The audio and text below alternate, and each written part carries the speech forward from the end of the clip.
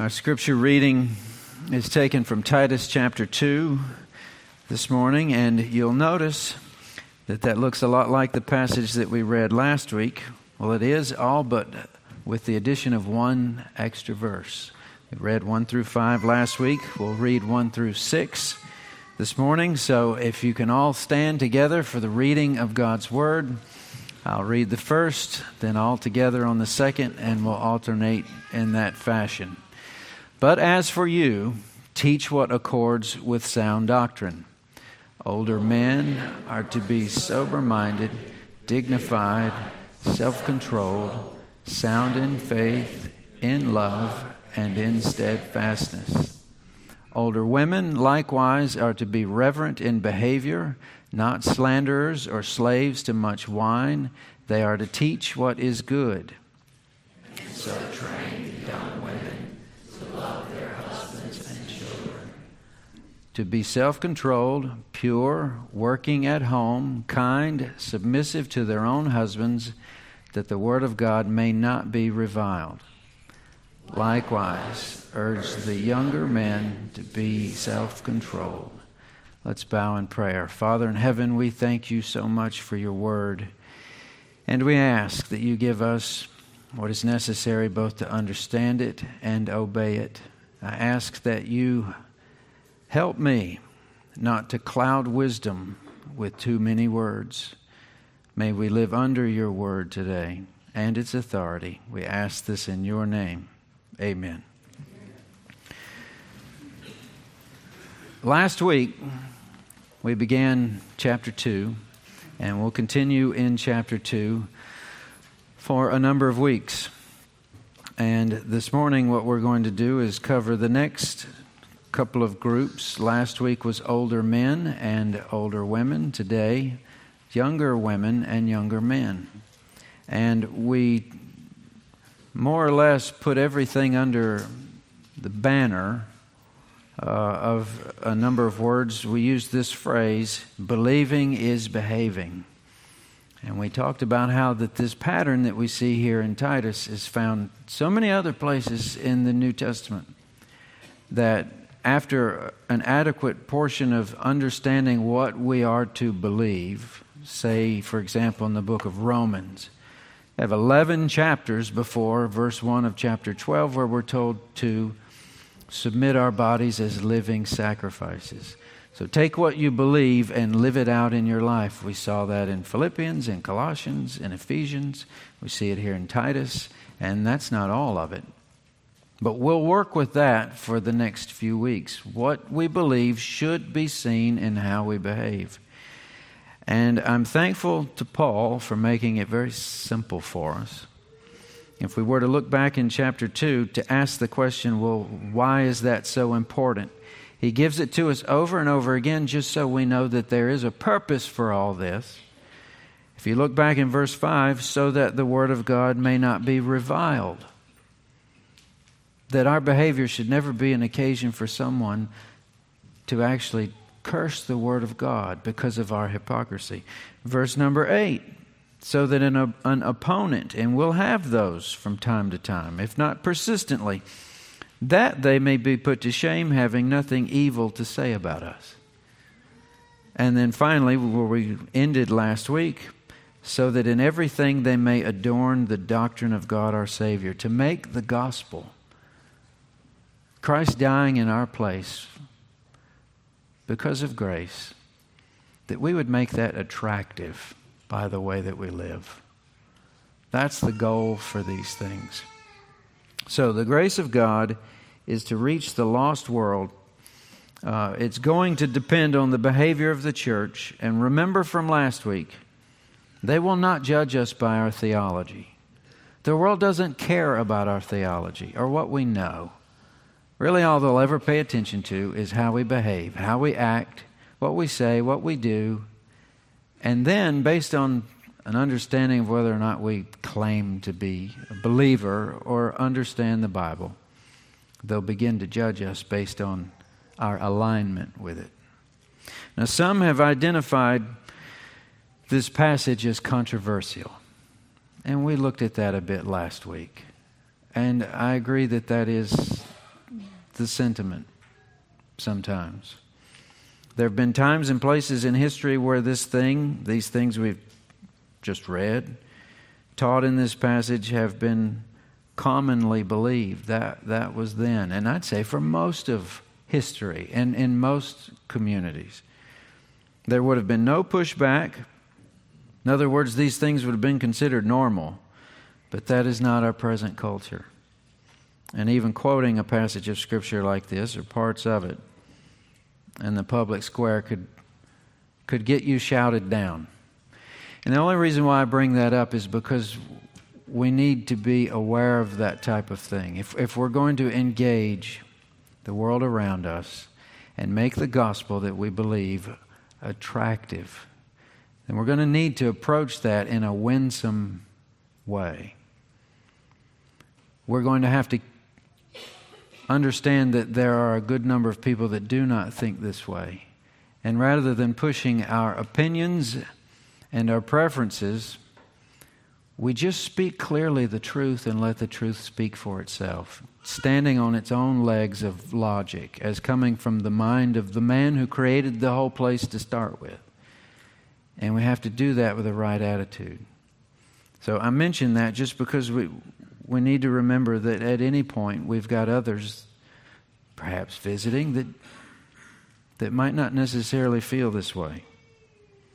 And now I'd like to organize the material this morning, what we read, those 6 verses, a little differently than the way you see that chronologically in the passage we just read. And that's for the purpose of keeping it organized and for the sake of delivery.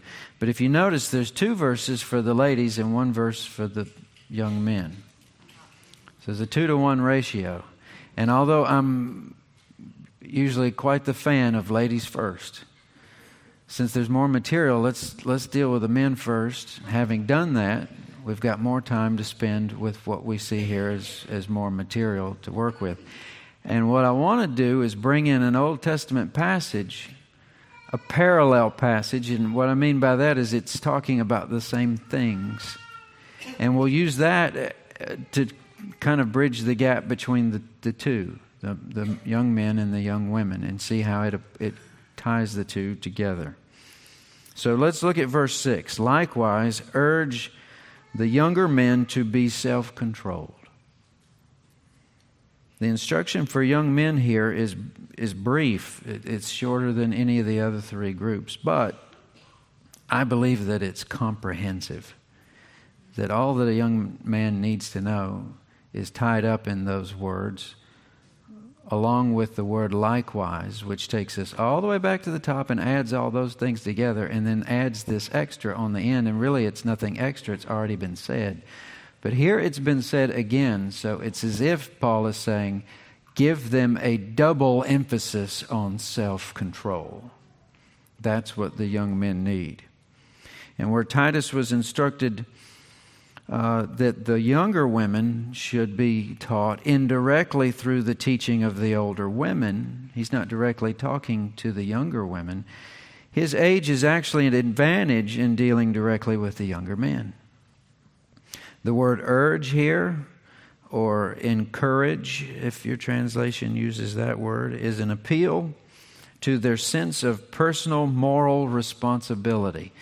Press in on their moral responsibility, Titus, pastor, elder, youth minister, deacon, father, all of those apply.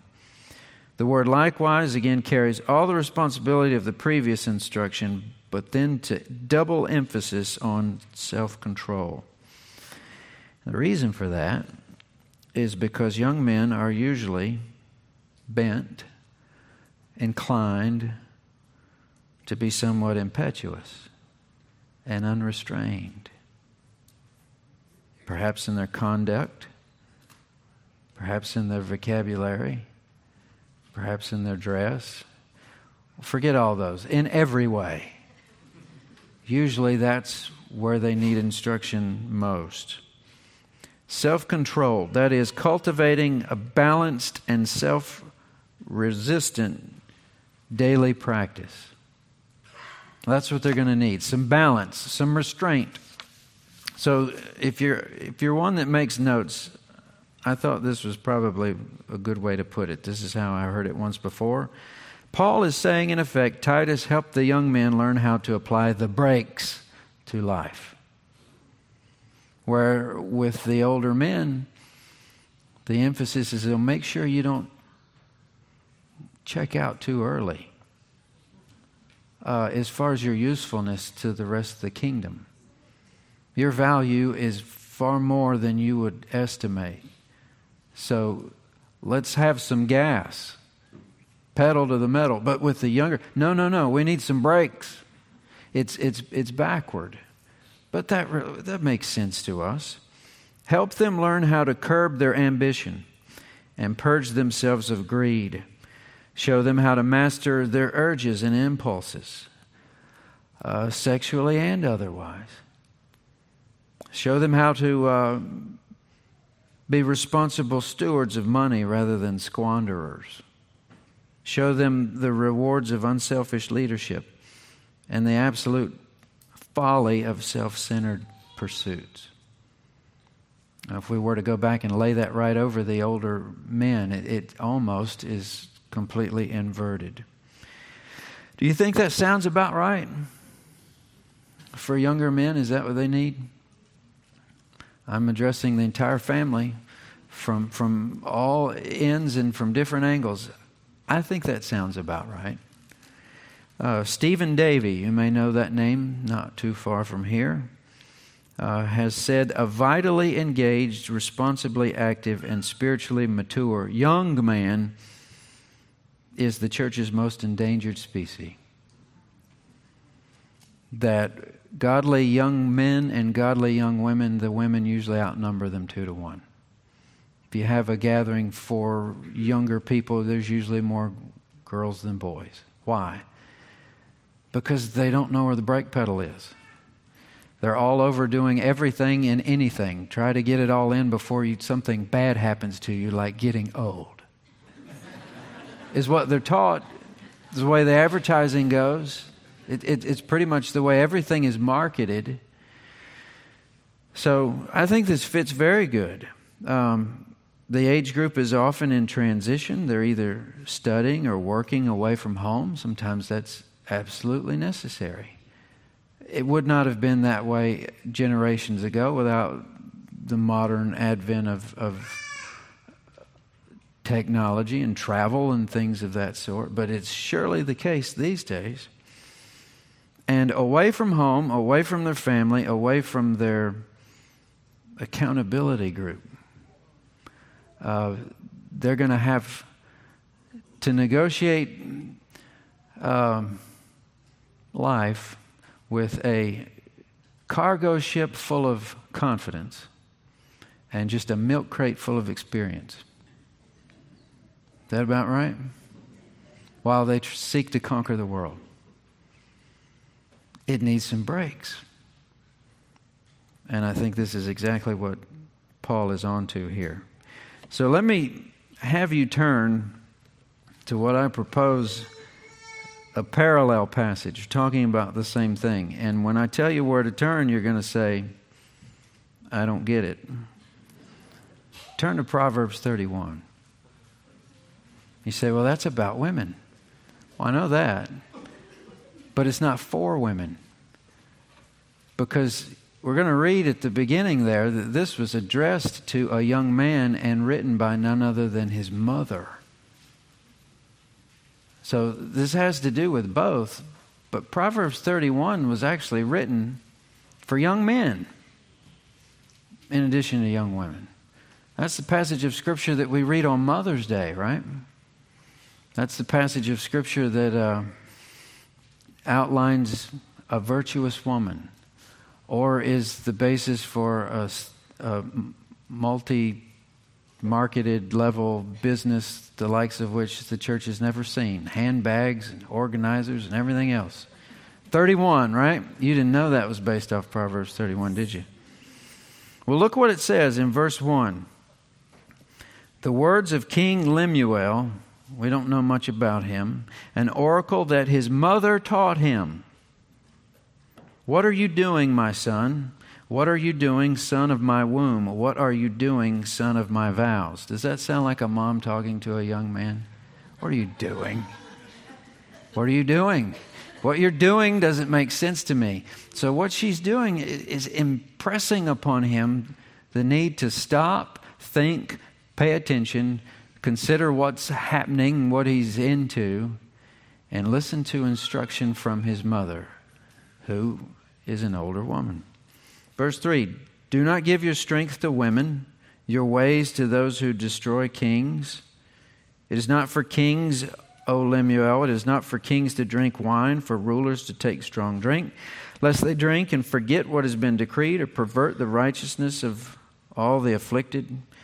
Give strong drink to one who is perishing, wine to those in bitter distress. Let them drink and forget their poverty and remember their misery no more. Open your mouth for the mute, for the rights of all who are destitute. Open your mouth, judge righteously, defend the rights of the poor and needy. We could break all that down, and it's basically just a handful of things. It's not so complicated. First of all, watch spending any time with the wrong type of woman.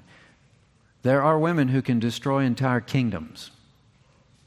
Don't do that. Don't give your strength. What do you suppose that means? I think it probably sounds like your absolute focus every waking moment. Sometimes that's the way it looks when a young man says he's in love. She says, watch that. And also this abuse of alcohol. Rulers don't take strong drink. Well, why? So they don't forget the rules. Remember I mentioned Johnny Hunt said that stuff will relax your morals? It's a sedative. That's what it does. Give strong drink to the one who's perishing. Use that as a medicine for people who are really bad off.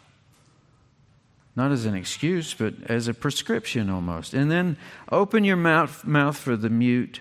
Open your mouth for the destitute. Speak the truth for them on their behalf, for the poor and the needy. Do you not agree that this sounds like a mother telling her son, let's see how that brake pedal works? What do you think? This sounds like self-control to me. In the idea of women, the idea of his appetite, and the idea of others around him, that he makes sure that he saves the world from one last poor soul who thinks the world revolves around him. That's what this mother's saying. Self-control is the recipe that she's describing. Now, if you look at what's next, it seems that she picks one of these out from the others to talk more about. And that has to do with this description of a Christ-like woman.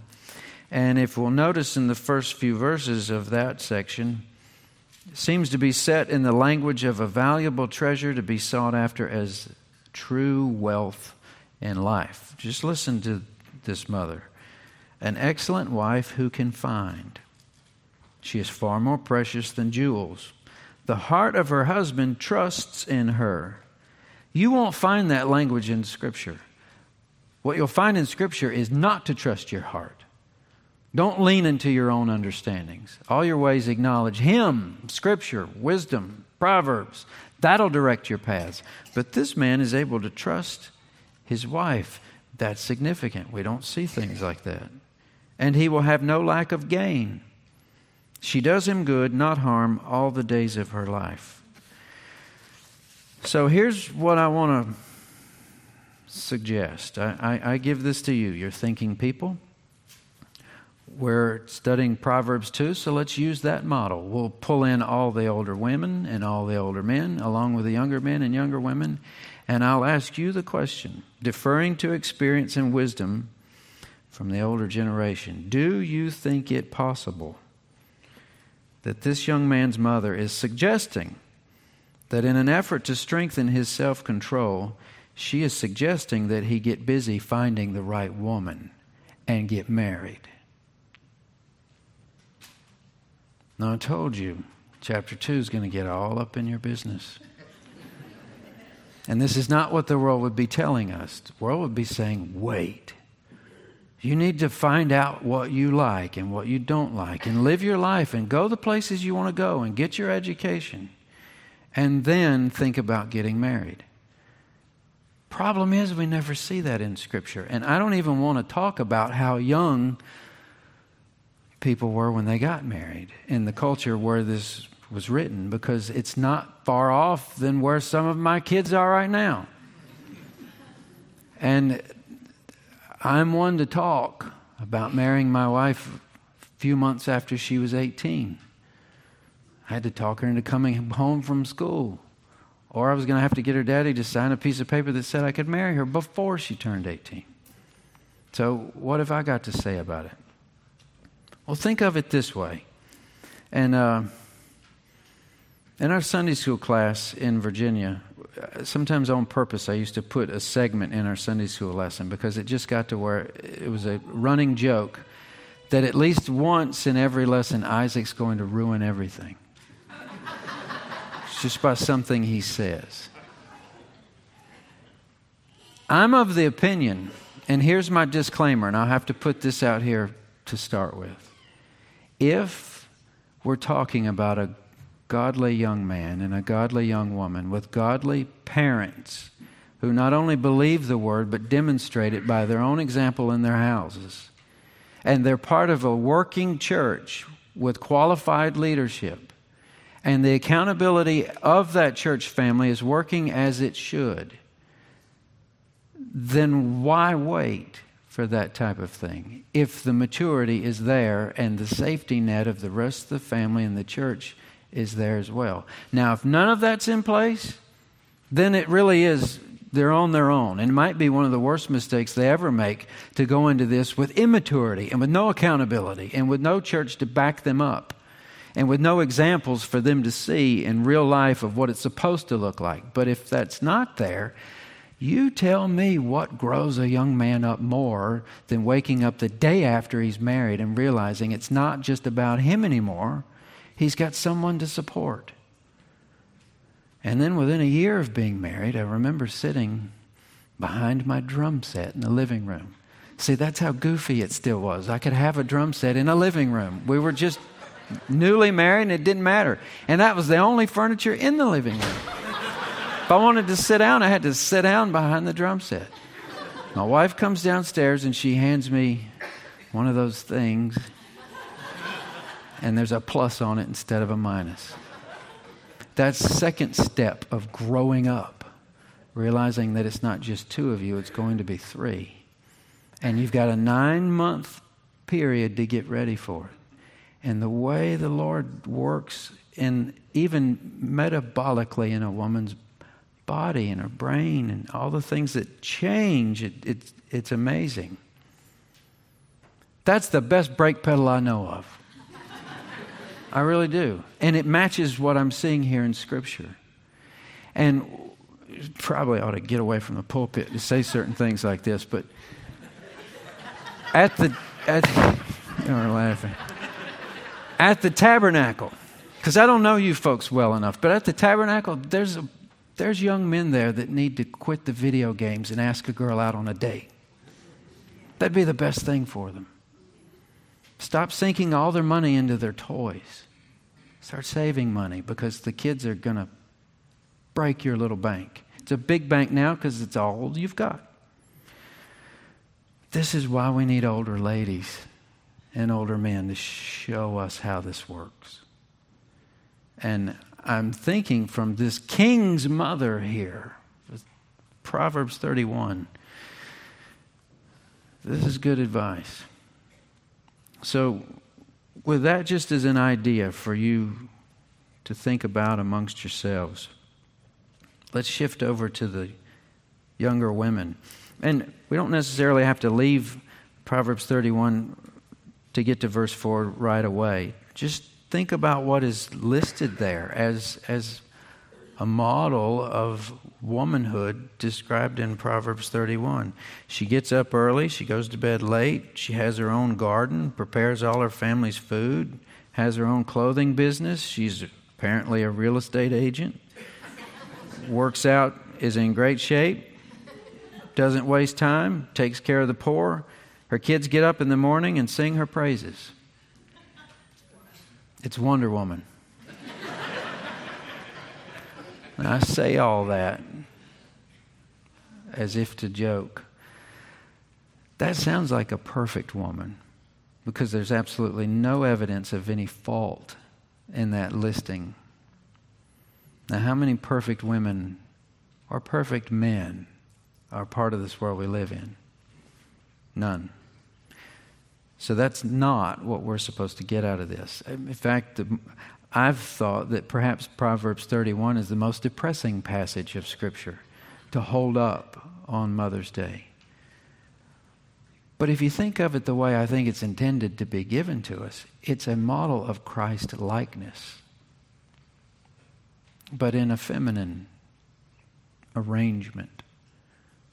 We have those all throughout Scripture. We're not perfect, but it's so we know what it looks like in order to give us something to shoot for, whether we're men or women. So when you consider it like that, and the reason why we're given pictures of Christ-likeness, He's already given us the answer. So God's Word isn't reviled, so no one can speak evil, and so we make the gospel attractive to those who don't know it yet. That's why it's so important. So having said that about Proverbs 31, let's look at verse 4 of Titus 2. Hope you still have your finger there.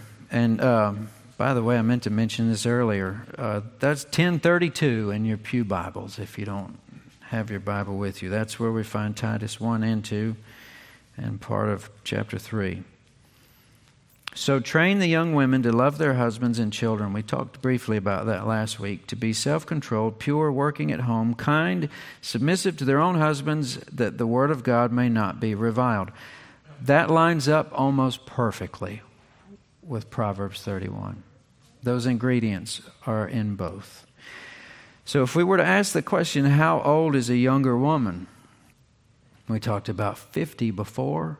Well, this would be younger than 50, but when we see this in Scripture, it seems to carry along the idea of able to have children or having children in the home.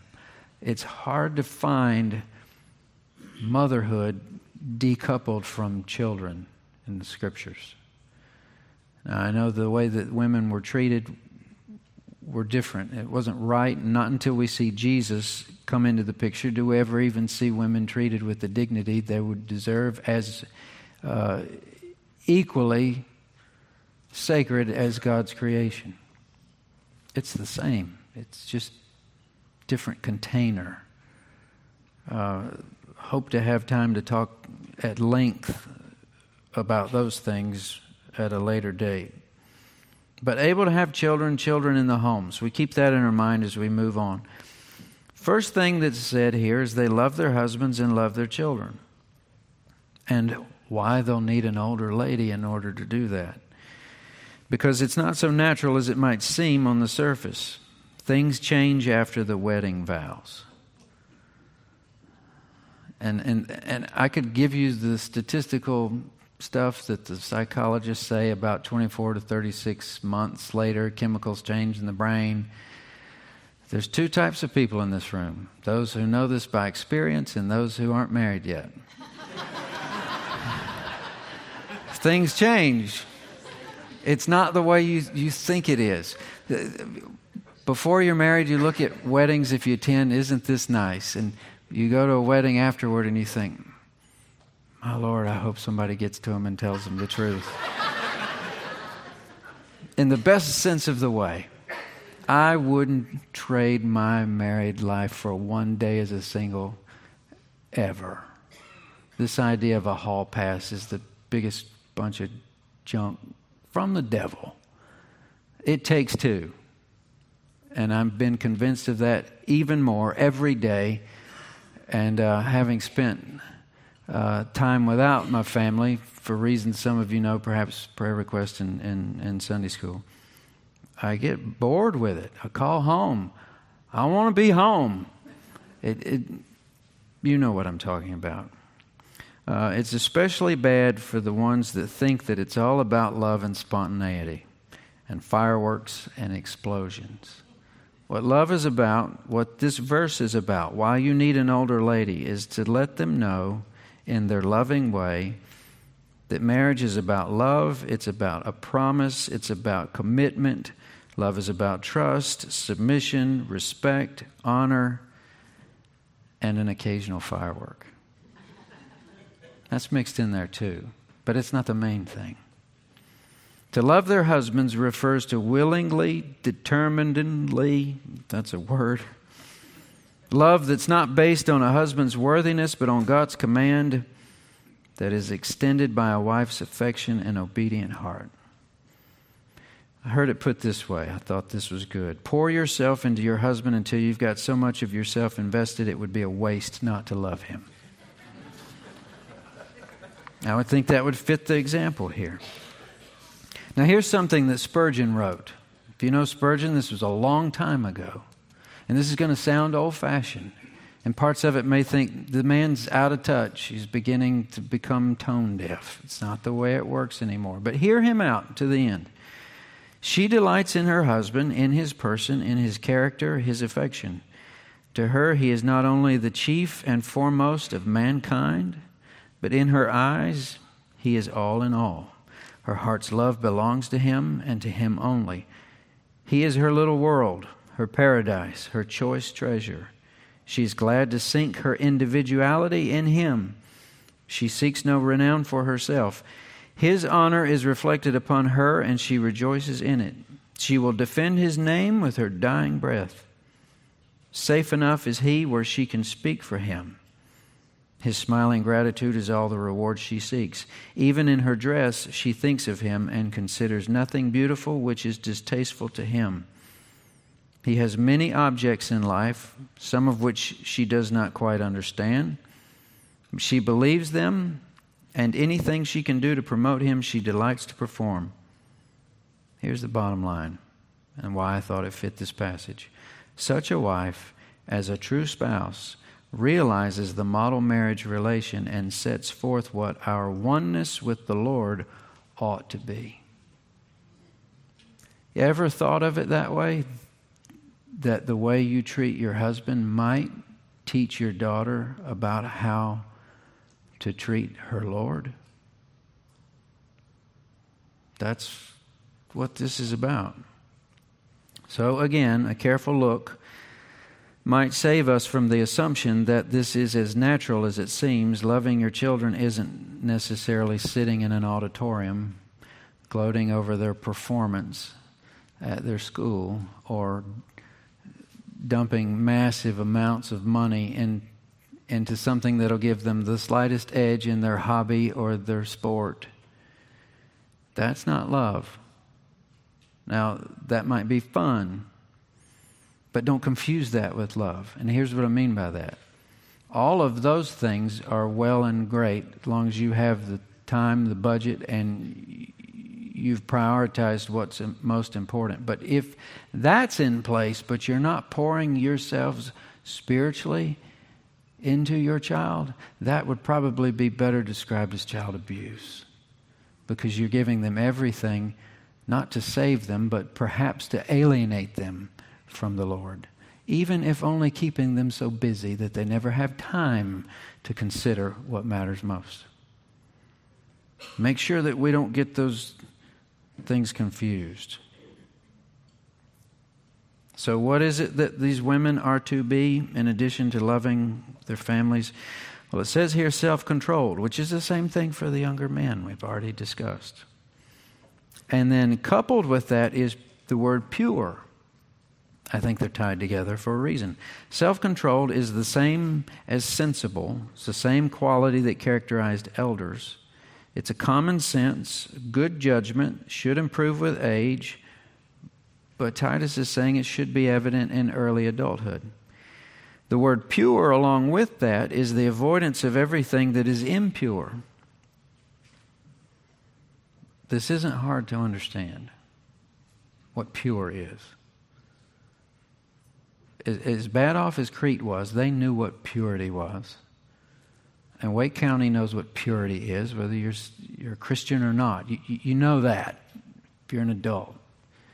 And we shouldn't make it overly complicated. And don't think for a minute that part of your life can be pure and the rest of your life can be impure, and it's not going to affect each other. It doesn't exist. Also, working at home. And that's associated with the word kindness. Those two seem to be coupled together, and I think that's for a reason. We built our home in Ringgold. We lived with Corey's parents for 11 months. That's probably the third best thing to apply brakes to a young man's self-control. Living with your in-laws. They're probably watching here too. But while we built our home and moved in and everything was new about it, it absolutely fascinated me at how fast a house can fall apart and how fast walls can get beat up, how fast plumbing can begin to leak, mold can begin to grow on your gutters on the shady side of the house, all the things you have to do to keep up a house. And shame on me for ever thinking that was anywhere close to trying to keep the thing clean inside with 1, 2, 3, 4 children and buy the groceries and all the things that moms do. So when all that piles up and you begin to spend not just your financial budget but your time budget on credit, and things get behind and you don't know if you ever dig out, and then the doorbell rings and somebody wants to come in, that's where that word kind, I think, is for a reminder. Because the demand of unsparing self-giving may subject this young woman to the temptation to be irritable and harsh in her demands on members of the household. And this is where the young men need to know and need to give space, need to be themselves what they need to be, so she doesn't have an excuse to say, well, you're not so dandy yourself. But I like the way that each group is addressed so that each group has their own thing. What is this verse saying to us? Just to bring it back down to the bottom, our time is almost gone. The idea of the home and this emphasis seeming to be placed in the home for young women. And then this culture we live in and how that's so different. We could make this verse say a lot more than we wanted it to. And a lot of churches have. A lot of pastors really just get all wound up and kind of go off on some of these things.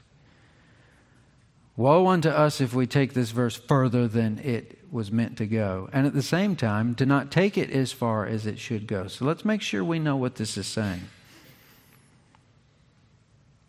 The sphere of influence of a young woman with children is clearly within the home from these verses. Doesn't mean she can't leave the home for employment, because this verse doesn't say that. That would be saying more than this verse says. But if she fails to make an impact in that sphere, the home with her children that she and her husband brought into this world, that sphere of influence, she'll leave a huge gap that no one else can fill in the same way. And that's the truth. And that would be saying less if we didn't make that point. So the Lord has made men and women differently. Their roles are different. But it's very clear that there's no replacement for mom. As far as I'm concerned, it's the most important role on the planet. And behind any man who ever made a difference in this world was a stronger woman who enabled him to do that, and that by God's design. I came across this. This is what I'll leave you with. Came across this in preparation for this message. And as a father with 4, married with children, I think this fits pretty good. You might call it a mother's job description. And you just tell me if any of this could be farmed out to someone else and it be the same. She's a cleaner. She can clean and straighten the whole house when someone calls and says they'll be over in 5 minutes. I've seen this happen. She's a listener. Always has time to listen to overly descriptive child drama, which a man can only take so much of. She's a driver, to here, there, and everywhere, and back again to here, there, and everywhere. I thought I knew what that meant when we lived in Virginia. I love North Carolina, but there's two things I don't really particularly like: your traffic and your DMV.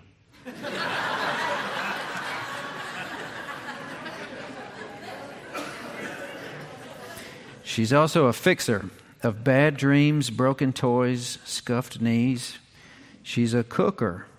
The grammar's not so good here. I understand that. But in slaving over a meal that no one seems to like, only to cook boxed macaroni the following night and hear it was the best meal ever. She's a replacer. Toilet paper, paper towels, hand towels, light bulbs, Q-tips, fish food, whatever else. She's a loser, as in never winning a game against a little person. She's a negotiator when brother and sister have reached an ugly impasse. She's a killer of bugs. She's a saver of bugs. Boys like them saved, girls like them dead. She's an opener, fruit cups, freeze pops, Capri Suns. She's an answerer. Are we there yet? When is lunch? When is dinner? Can I have a snack? Can I have a drink? Can I play in the sprinkler? Can I have the scissors? She's a sleeper. That's the only one in the negative. She doesn't sleep. She's a buyer, like the once in a while when it's okay to put quarters in the machine at the end of the checkout counter. She's a translator, fluent in 2-year-old gibberish. She's a hider of chocolate, which is a survival skill. She's a giver, a joy giver, like dancing in the kitchen, singing in the car, throwing things off the deck, whatever gets a laugh. She's a teacher in 1,000,001 different ways. A shopper, because if Dad went out to get the kids' clothes,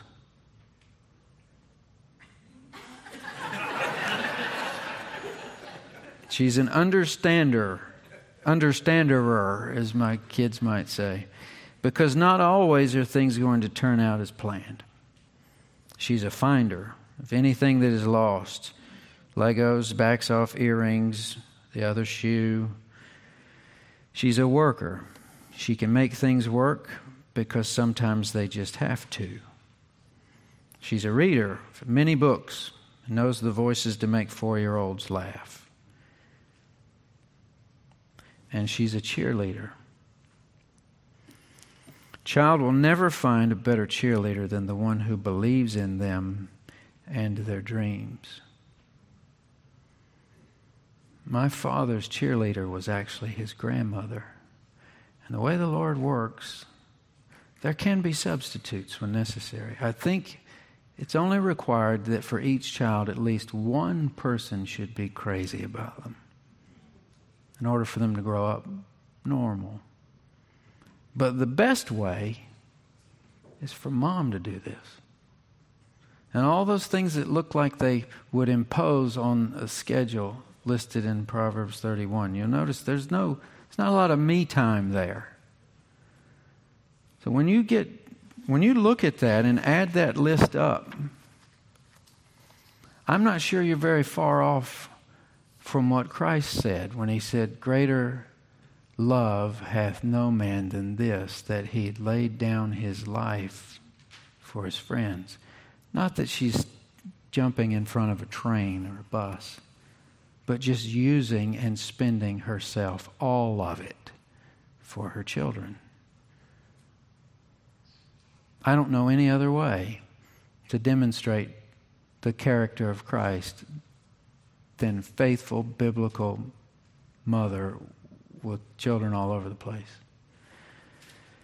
And what's particularly hard, and I mention it now because I know people in this category, those who would desperately want nothing more than to be a mother, but for some reason God in His wisdom has not allowed that.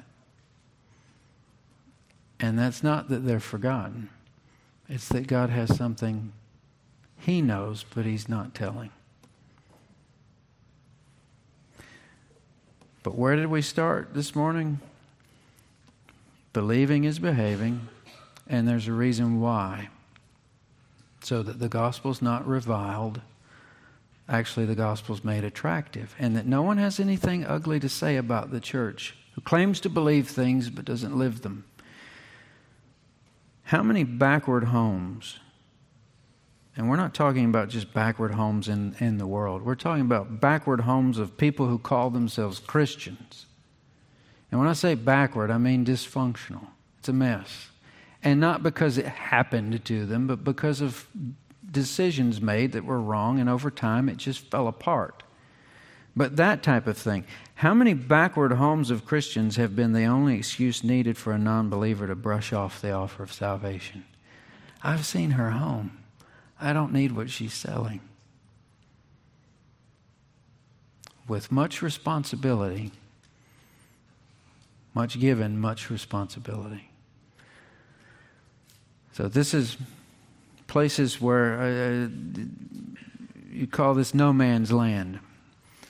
These are things read from Scripture, but willingly and enthusiastically handed over to the older women for their use in training up the younger women to be the women that are described in Scripture. Not perfect, but Christ-like, for the purpose of winning the lost for His glory and for His kingdom.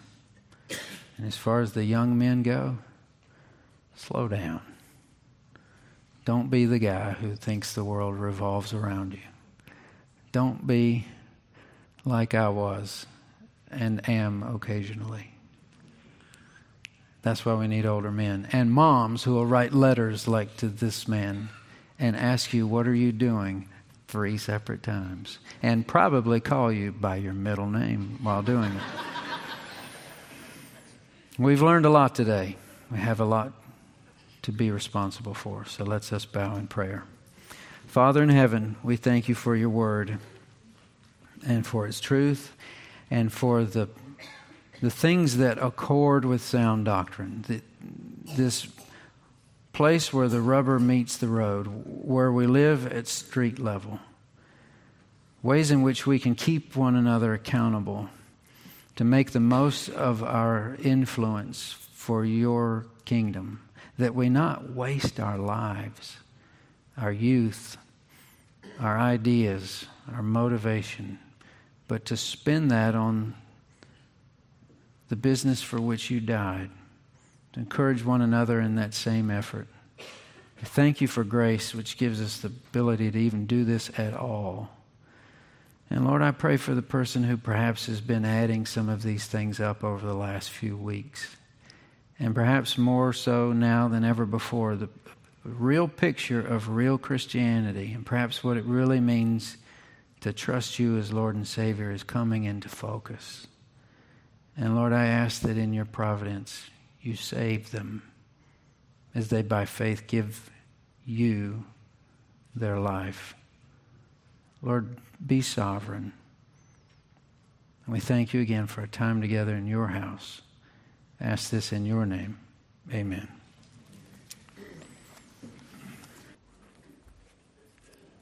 Would you pray with me, please? Heavenly Father, once again, it has been good to be in your house, to be with your people. And we know that many of our family are away from town this weekend for the Labor Day holidays. We just pray that you will watch over them and bring them back home safely.